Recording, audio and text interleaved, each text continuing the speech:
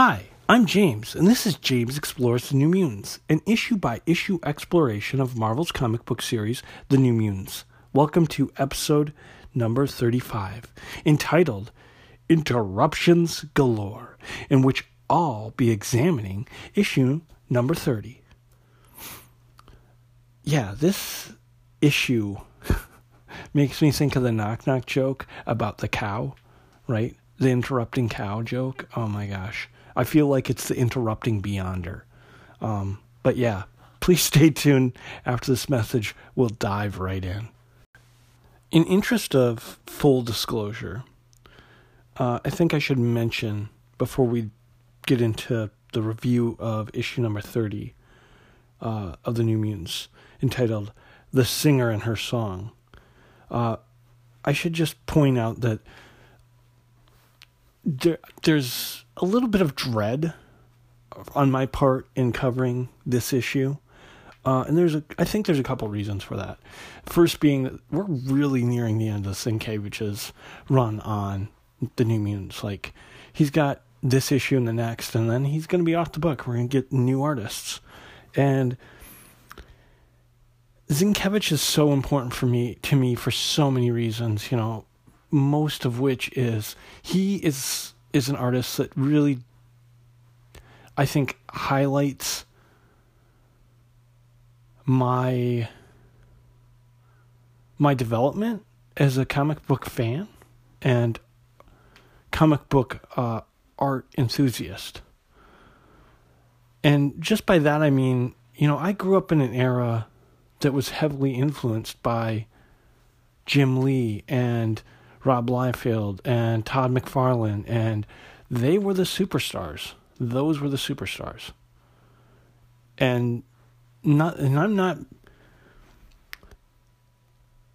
I still to this day enjoy their artwork.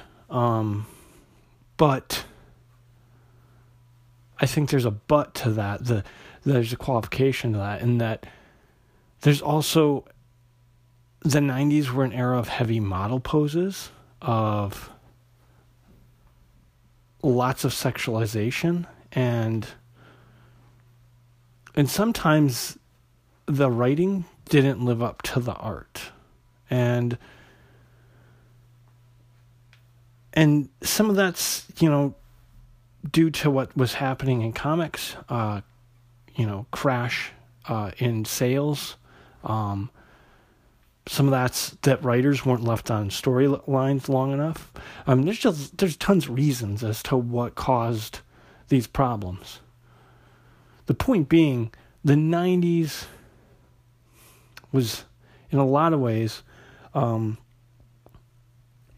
adolescence, in terms of my intake of this medium. And as I went to college and I really began to appreciate, as I got older, Sienkiewicz's artwork, like, that was the beginning of a rebirth for me in terms of my appreciation and my desire to collect. And it really opened doors. And then I look at things like Barry Windsor Smith and his work with Uncanny X-Men and Weapon X, and like how unbelievable some of the stories he told were. And, so I appreciate that development, and I'm grateful for it. And so Sienkiewicz, as I've said before, he is my favorite artist. I'm always going to have a soft spot, and I'm going to look fondly back at this and miss it. That's just the facts for me, Now, this is also coming, his nearing his end with his run with New Mutants. Not only are we coming to that, we've also entered a crossover. Now, it's not an X-Men crossover. This is a company-wide crossover. It's the second time we've seen all the heroes pulled into one theme, one title, and we're seeing it again here. But now the title has offshoots into all the titles around the Marvel Universe. So we had Secret Wars, that came and went. It affected comics. It affected everybody. And now we have Secret Wars 2. And this is going to have a larger effect. And Secret Wars, I've heard it described as a toy advertisement. And I think that's fitting. And Secret Wars 2 is kind of Jim Shooter's like opus. And I'm not going to spend a lot of time on it, honestly. I've decided I will cover what's relevant in the main arc, the 12 issue run that is Secret Wars 2. I will cover what's relevant to the New Mutants. I will do really quick overviews of that. I will talk about it when it's important to the issue. But otherwise, I find it to be, in my personal opinion, I don't like it. I find it to be annoying, and I don't enjoy it. Let's just put it that way. I don't really enjoy that crossover. And so if I could get by without talking about it, I would gladly do that. This issue it has run-ins with the Beyonder, and there is nothing I can do that does the story justice without covering his intersections with this story. So that's what I'm going to do. And I think that's the responsible thing to do. Now, all that being said, there's going to be some interesting things that happen with Illyana as a result of the Beyonder. And so here's me looking for silver linings. It makes me wonder if some of the stuff that's going to happen. We saw in the last issue, or in the last episode, I talked about Secret Wars 2, that issue number 1, and how the Beyonder forced Darkchild out of Illyana, made Darkchild manifest in Illyana, and how she teleported herself and her friends to Limbo.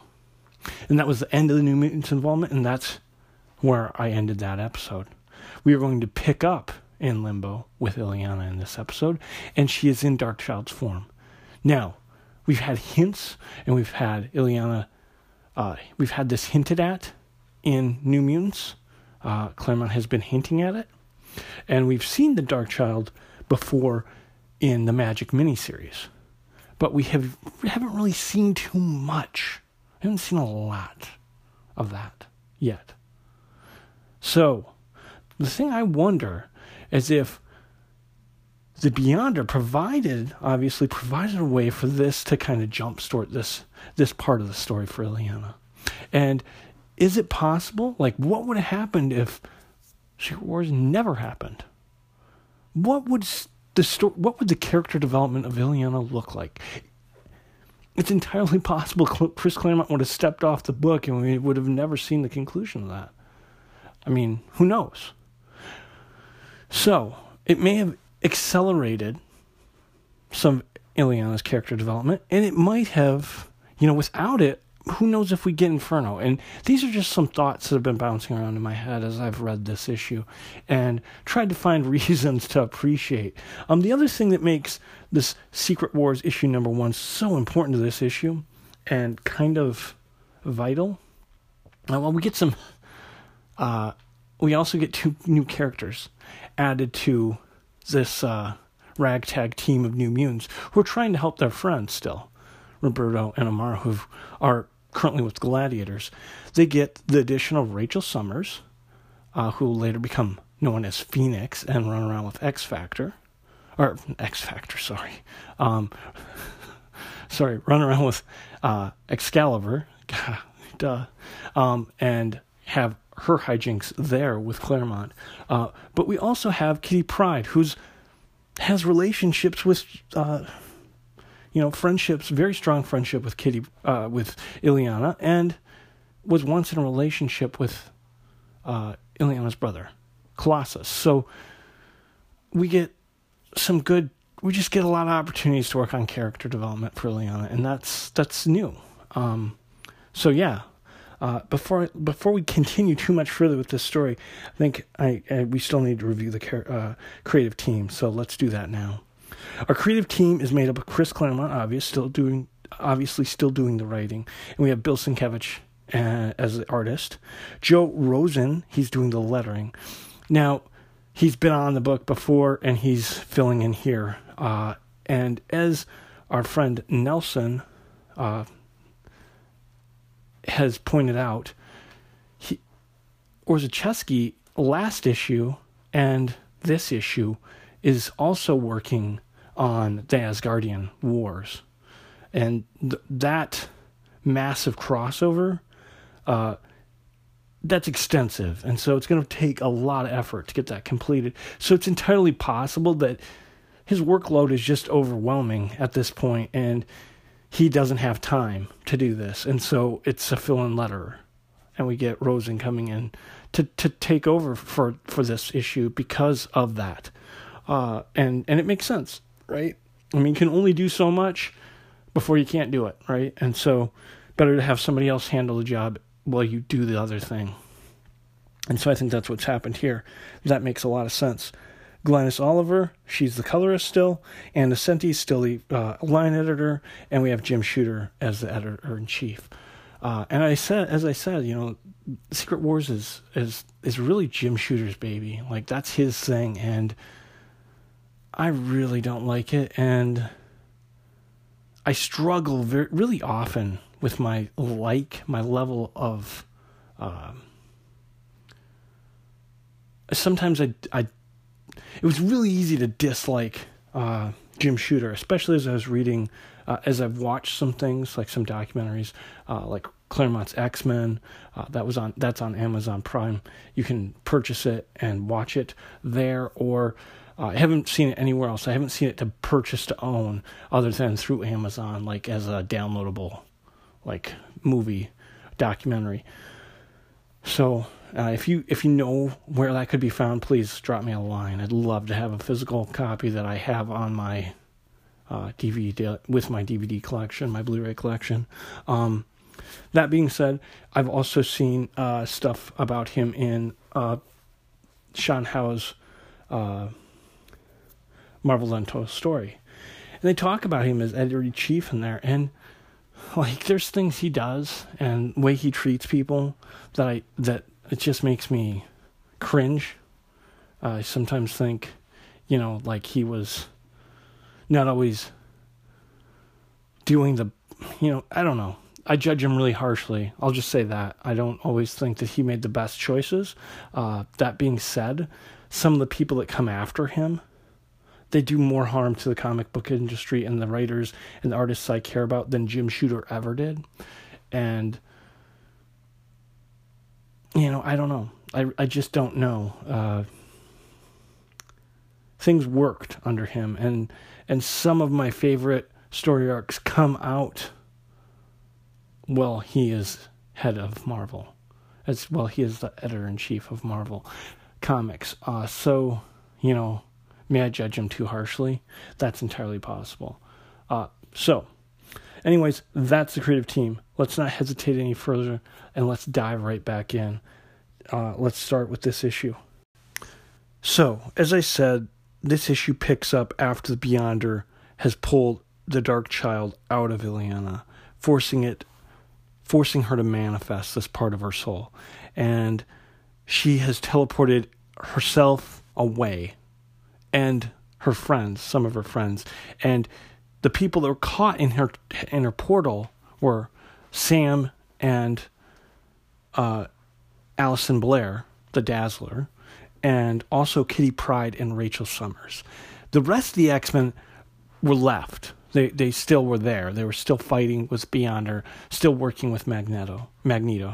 And where they teleport, so where this group of New Mutants and some X-Men characters teleport is to Limbo, obviously.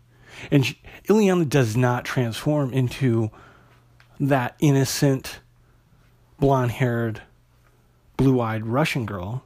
She remains in her Dark Child form, and she is in anger. She's angry. She's in agony. She is just lashing out. And this is not only obvious through her actions, but her will is also beginning to stretch and pull at Limbo, and her anger is being translated through Limbo. And the team is quickly noticing that they're seeing these massive pieces of earth that are these giant boulders being hurled through the air. And Sam makes a call. They got to protect themselves.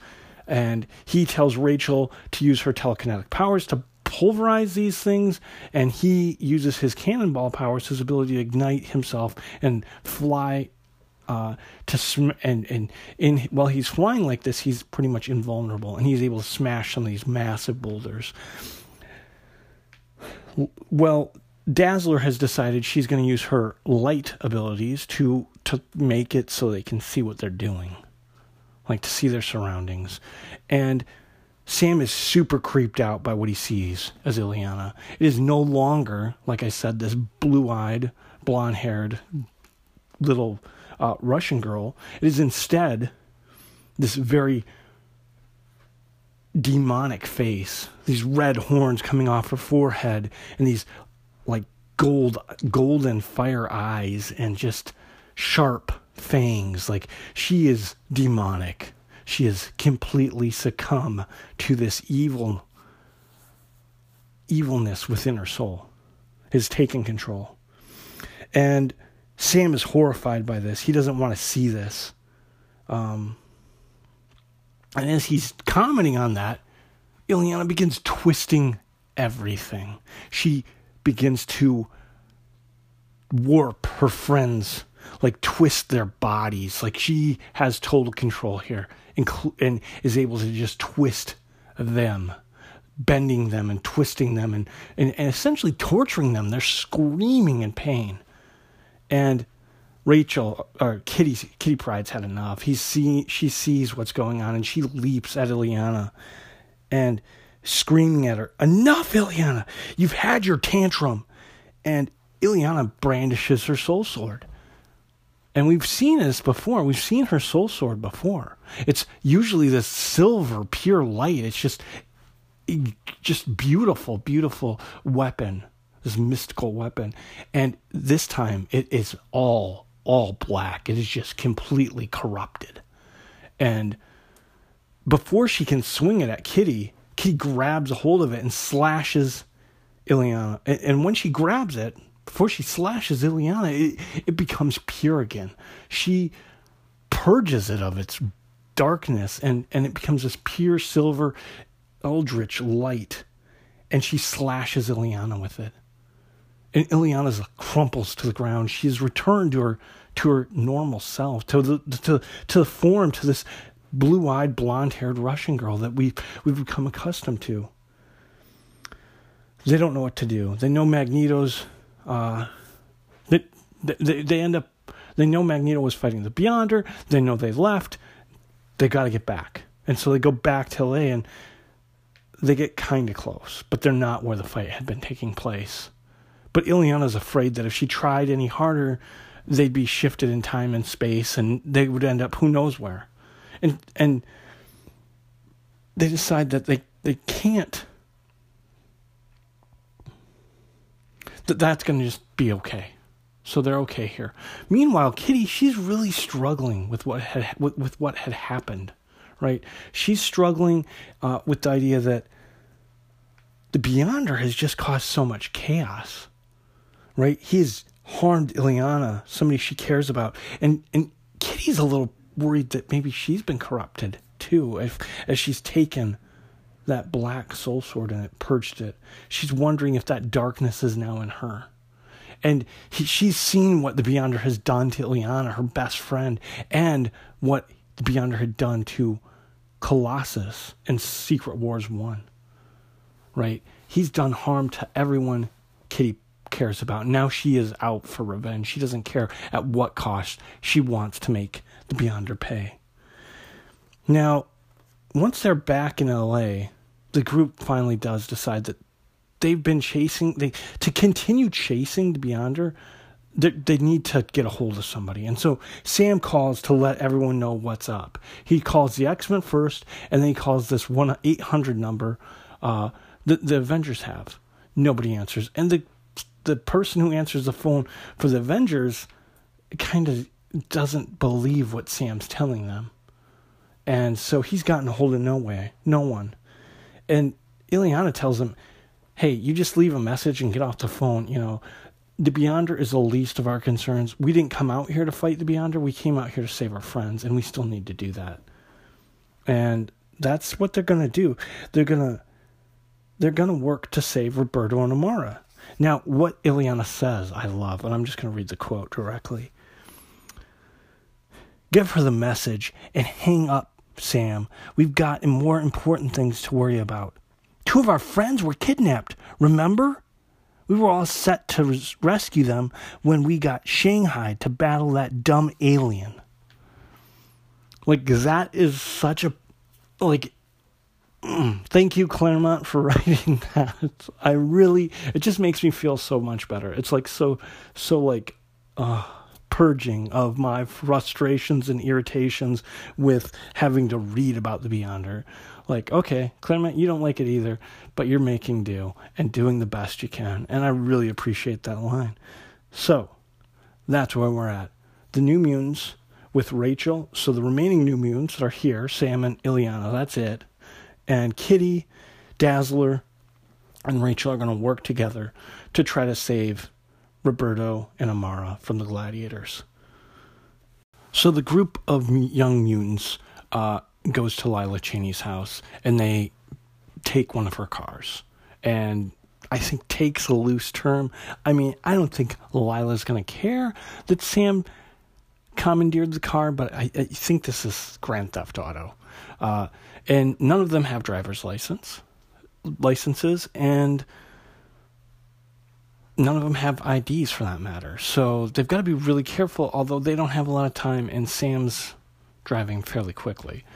Now, the plan they come up with is they're going to use the tickets they have to reach the seller who they got the tickets from, and they're just going to backtrack up the food chain until they get to the gladiators. That's the idea. But they're not going to question anybody.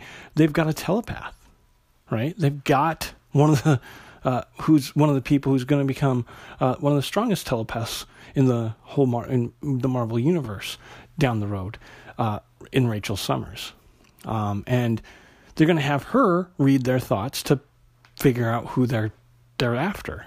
Allison is not a big fan of this. She doesn't think that that's right, and we've talked time and time again how, just traipsing through someone's mind with telepathy is probably a violation of privacy, and it's not super ethical, and there's so many problems with consent in that. So her concerns are not something we haven't talked about on this podcast before, and it's good that she brings it up. And Chris Claremont has Kitty, deal with that point that Allison makes head on, because Allison's more in favor of getting the authorities involved. Kitty points out to her that having the authorities involved is probably not the best idea for a number of reasons. One, it'll take too long. Roberto and Amara are in danger now, and they need to be saved now. It's important that we get to them as soon as possible, and if it takes too long, they could be hurt or killed. So that's one. And two is it could reveal who they are. They're mutants, all of them, but they all live with a certain amount of anonymity. They go to this school, and not everyone in the world at this point knows that the X-Men or the New Mutants are actually mutants. Most people don't. They just think it's this fancy private school, and they're not aware that these students, especially these younger mutants, are mutants, and that affords them some safety in public. And we've seen at times, especially in this era, and it's only going to get worse, that the public has no interest in kindness towards mutants. And in fact, that gets mutants oftentimes in trouble. And in fact, we've seen Xavier beat to death by his own students on a university campus just issues, not that a couple months back in Uncanny X-Men. So human mutant relations are not in the best spot, and so that would endanger their lives. And finally, X-Men and New Mutants, according to Kitty, take care of their own. So these are the reasons that Kitty really lays out as to why they're not going to involve the authorities. And Dazzler accepts that. And, honestly, I that's a reasonable argument. And I don't know, if time is of the essence, what else are you going to do? And we don't know the people, so it makes it easier for me. Certainly, we haven't seen any of the people that Rachel's going to be using her telepathy on. So it makes it pretty easy for me to say, okay, yeah, let's do this. These are just bad guys with no names. Anyways, that being said, Allison's okay with that. But the plan is to infiltrate the gladiators once they get there, and Kitty's going to do that. Allison thinks the better plan would be for her to do it. But Kitty says no, she's not trained for this type of work, and she's already quit the gladiators. She tried to put them out of business already, and they'll suspect something's up if Dazzler goes back. That's Kitty's concern. And so Kitty's just going to do it. It's her job, and that's the job she's going to take.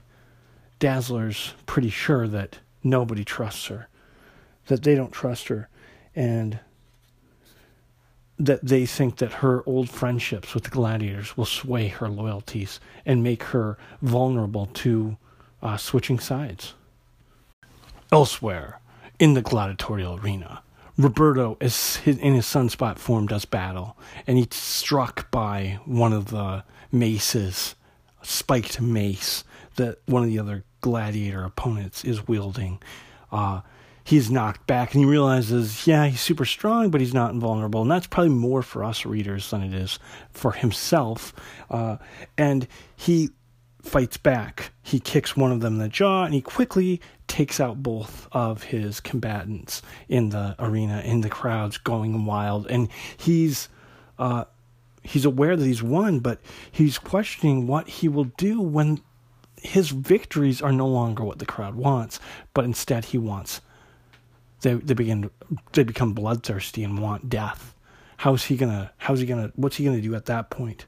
He returns to the cell that he and Amara are sharing, and she notices that he is cut. He's bleeding, and he looks down and he realizes he is as well.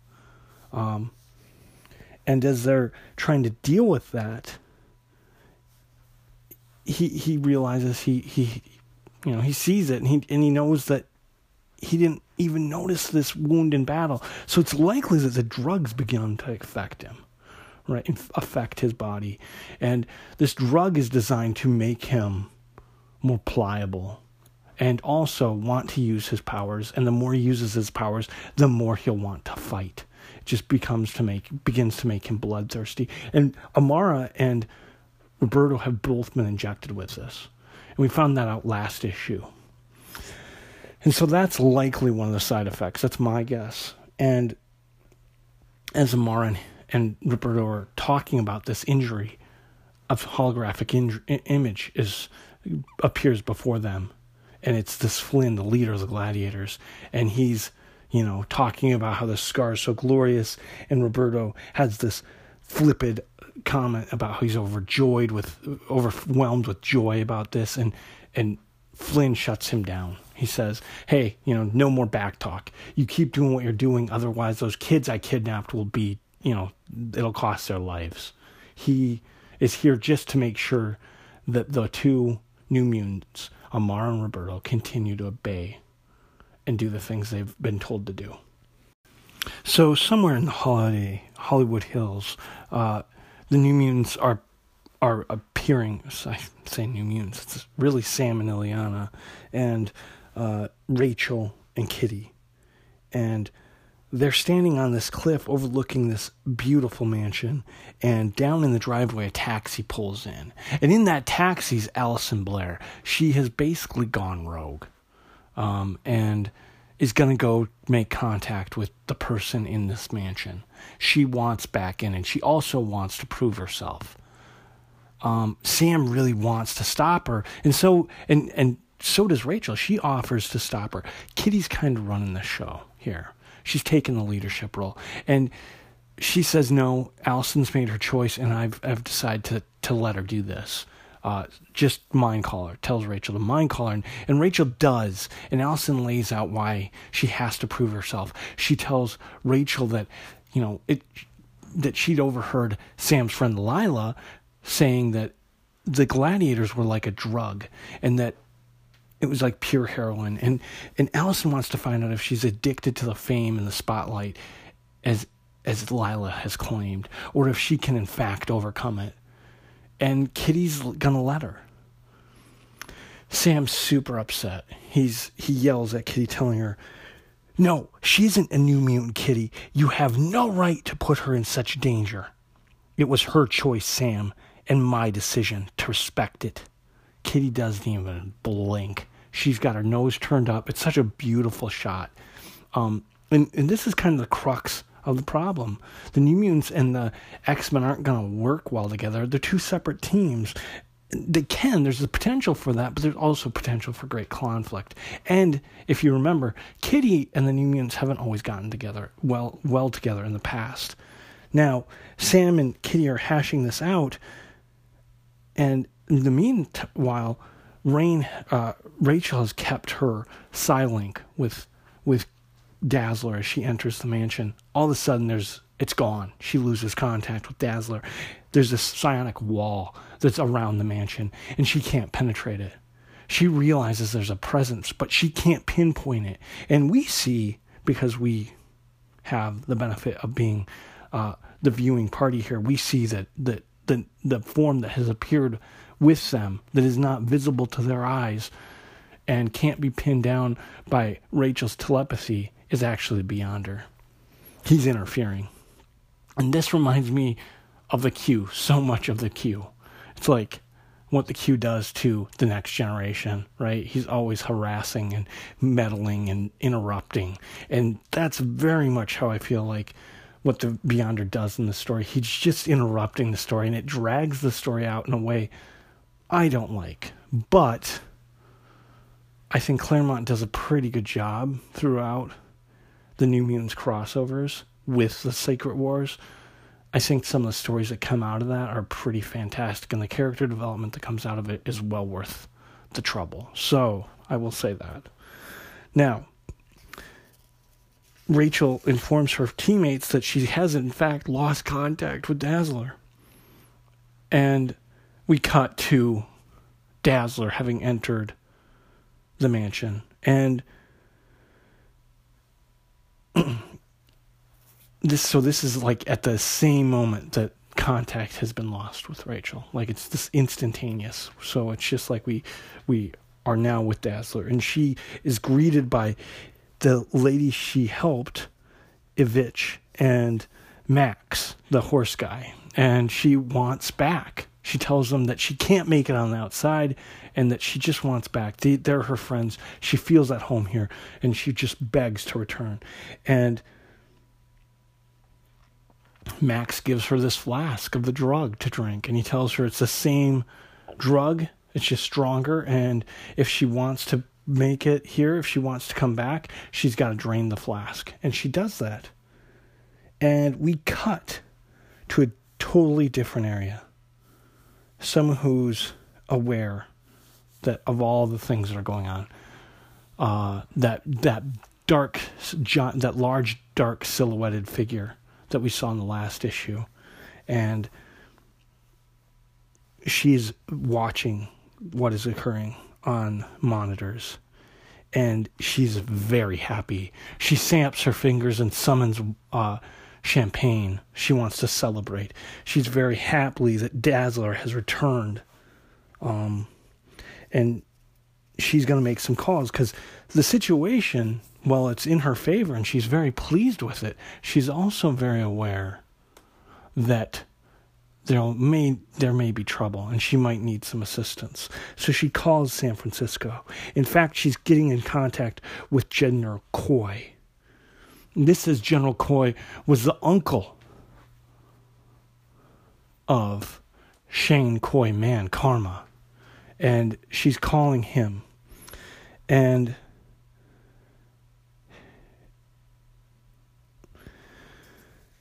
she noticed that her slave is trembling, the man that brought her the champagne. And she asks him if he fears her, and he tells her no, he doesn't. And then she asks, does he love him? And he says, yes, master, yes. Then, as an expression of that love, die for me. And I love this scene. This character, we don't know who it is. I think most fans of the issue, of this comic, of this run, definitely know who this character is. And the big reveal is coming. You will find out soon enough. This character shatters the wine glass because, and it's a bold statement. I'm going to put this in there. She says, "Hail the prodigal daughter. You are now as much my property, Alison Blair, as this goblet, to do with as I will." And that's when she crushes the goblet in her hands. She will destroy Alison when it is fitting to her, as she does with everything else. So, meanwhile, later, Kitty has infiltrated the arena and of the gladiators, and she's interviewing. She's trying to become a techie on the tech crew, and she's being interviewed by Ivanich and Max. And Max tosses her this module device, and he tells her to fix it. If she's so good, fix this, and we'll see.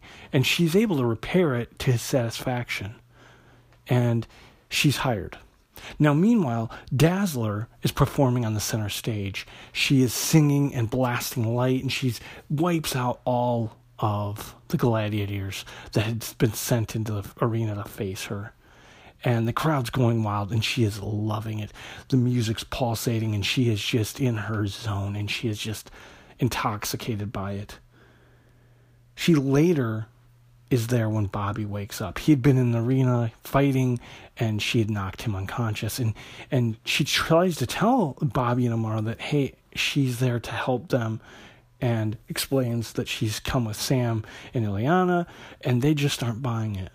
They both saw how she performed in the arena, and she isn't super confident that she is addicted to this, that she isn't one of the gladiators. They don't trust her, and they tell her that.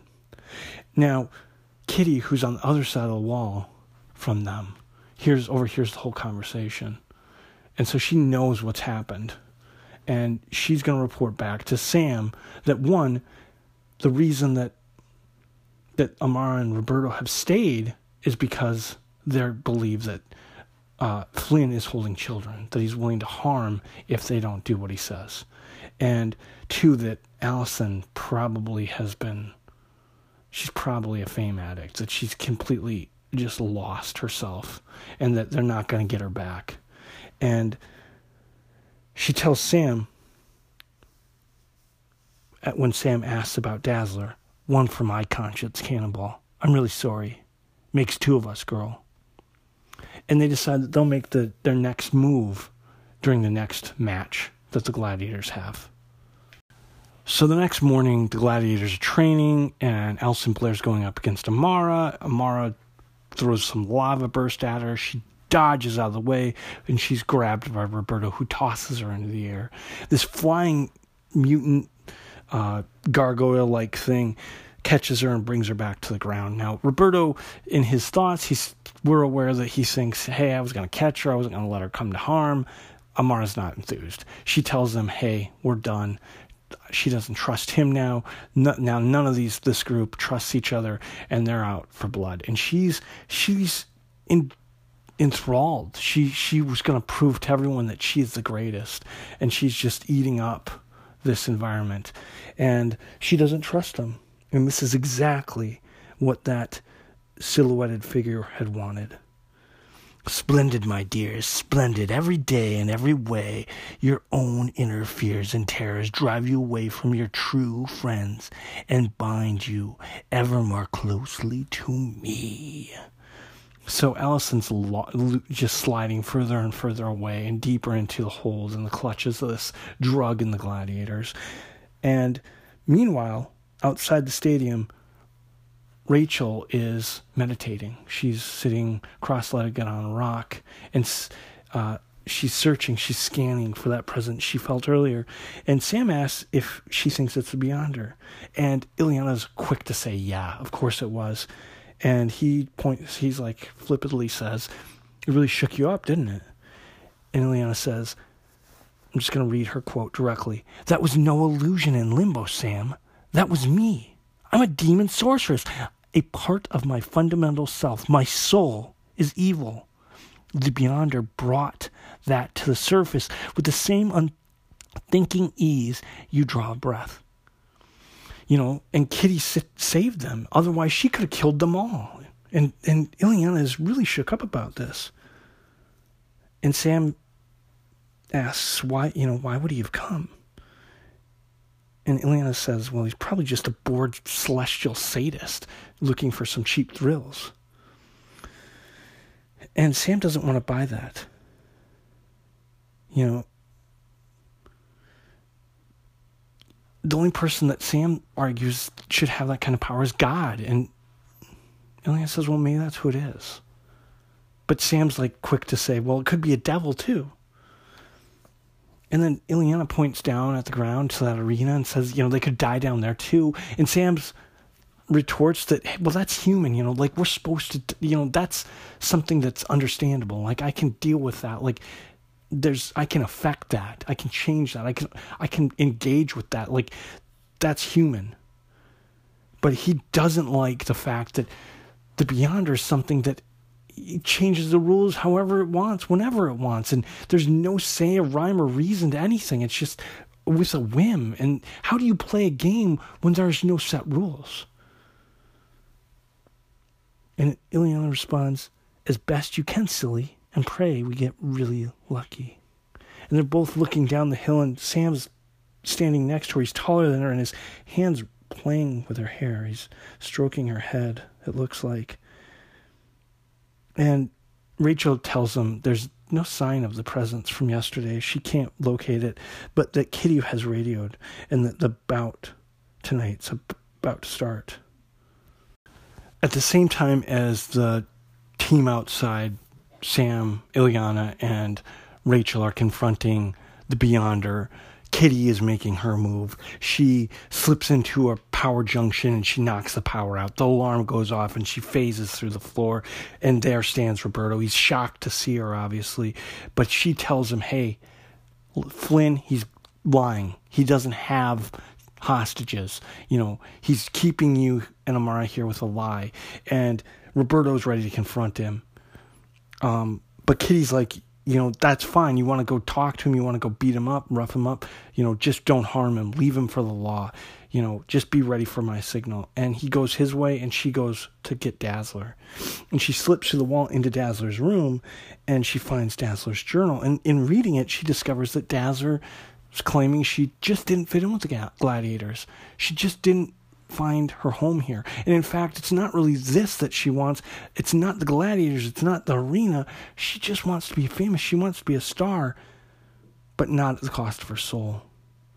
And Kitty's so proud because, she had a similar experience in Japan, finding herself, and she's glad that Dazzler has come to this conclusion on her own. And that's what being a true hero is. And she goes to Dazzler and she tells her everything's going to be over. All right, her nightmare's over. Dazzler has tears streaming down her face. And Kitty says, Daz, what are you? And Dazzler erupts into light and begins to blind Kitty. And Kitty's grabbed from behind as well at the same time. And it's this sensory overload that momentarily blanks out Kitty's mind and prevents her from being able to phase. And she's embraced by that silhouetted figure, this large silhouetted figure. And this figure says, "You are quite mistaken, Sherry. Dazzler's nightmare is far from over." And she tells her that basically she's got him. Now she has them. And Kitty realizes she knows the voice. And this figure responds to Kitty's thoughts. "My face as well, I wager." And it begins to laugh, cackling loudly. And Kitty's thoughts say, "He reads my thoughts, but my psi shields are nothing, my darling, to a true adept. No, impossible. It can't be you." And Kitty knows who this is, but we don't find out because we are quickly brought to where Amara and Roberto are waiting. They're waiting for Kitty. They're waiting for a signal. And Roberto's become concerned. But Amara says, no, wait, Kitty's an X-Men. She can handle this. We just got to trust her. And they wait. They continue to wait. But on the center stage, Dazzler begins singing. And her song, she's able to manipulate the sound and create light. And it illuminates Roberto and Amara. And Roberto now knows that something is really wrong. Dazzler's becoming her song, which means the main event has begun. And these massive double doors burst open, and there stands this giant behemoth monstrous thing, holding this massive axe and a flail with a big ball on the end, lots of armor and craggly teeth. And every time I see this image, it makes me think of Return of the Jedi, when Luke is captured by Jabba the Hutt and is forced to fight in that giant pit, the Sarlacc, or not the Sarlacc, but the I can't think of the monster's name, and he ends up killing it. But that's what this makes me think of every single time I see this picture.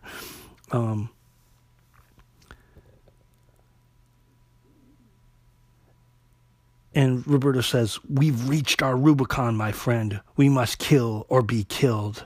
And that is exactly what that silhouetted figure that has captured Dazzler and Kitty has wanted from the beginning. The next issue will be the conclusion of this arc. That'll be issue 31, entitled Saturday Night Fight. So, let's quickly just kind of review this issue. Like I said, I really find the Beyonder stuff tedious. I do like some of the stuff it does allow us to really look at Illyana in a way we haven't had the opportunity to do before. We get to explore a character. We get to see maybe some accelerated character development, especially when it comes to us seeing the Darkchild in the New Mutants issues. We've seen that before, but not to this extent, and we haven't seen that manifested in front of our peers before. So we get that cool interaction. We get this interaction between Sam and Illyana we really haven't seen either. And Nelson, he points out that there might be some sort of attraction with Illyana and Sam, or at least with Illyana on her part. She's talked about how Sam being attracted, what she's thought of Sam before. We've seen that before. And then she had that moment where she was grossed out a little bit by Sam kissing Layla. And, so there might be somewhat of an attraction. Now, Sam, for his part, he to my mind, he treats Illyana very much like a child, rubbing her hair when they're talking about the Beyonder just before they confront him the second time in this issue. He doesn't seem to treat her in the same way somebody who has a crush on somebody would. And, he's also in a relationship, and that might be part of it. I would also like to point out that, this is really the first time we haven't seen Dani center stage in a New Mutants issue. She isn't going to become... she used to be really the driving character. She drives stories quite often. She was a focal character on really kind of the main character for a very long time. And now I think that focus is going to end up shifting here with these issues. Illyana is going to become more of the focus. And in fact, we'll have Inferno, and that arc heavily involves Illyana. And so Dani is kind of not sidelined completely, but she shifts much more to... she becomes less of a focal character, and Illyana begins to take that role. I would still argue that Illyana and Dani are probably the two main focal characters in the New Mutants series, and that will continue. I like the stuff with Alison Blair. I think she's an interesting foil for the characters to bounce off of. I like seeing Kitty working with the New Mutants, but like I said, I do find the appearance of the Beyonder coming and going throughout this issue, it makes, in my opinion, it makes the issue drag in a way that is unfortunate, but it's also a mandated editorial decision. It's not like Claremont had a choice. He was mandated to write in the Beyonder into certain issues, and that was a decision made by the editor-in-chief, Jim Shooter, and not something within Claremont or in Nocenti's decision-making. They didn't have the ability to say yes or no to that. It was required, and they did it. And I think they did a very good job, considering. This is the issue 30, and we will continue, like I said, next week with issue 31, Saturday Night Fight, and the conclusion to Sienkiewicz's run with the New Mutants. It's a good issue, and I'm excited to get into that. I hope you enjoyed this issue, and please stay tuned. We'll dive into the conclusion of this gladiatorial saga next week. Hey James, so here we are, the final Sienkiewicz storyline. So it's pretty bittersweet, but I'm gonna enjoy reliving these comics. Anyway, I think I have an answer as to why there was a fill-in letters. Orzechowski was busy lettering the Newton Special Edition and X-Men Annual, part of the Asgardian storyline, so I could see why he needed the lettering assist. And second, this is one of the issues that I really love seeing Illyana's personality shine through. It's pretty funny, her reaction to Sam and Lila's smooching.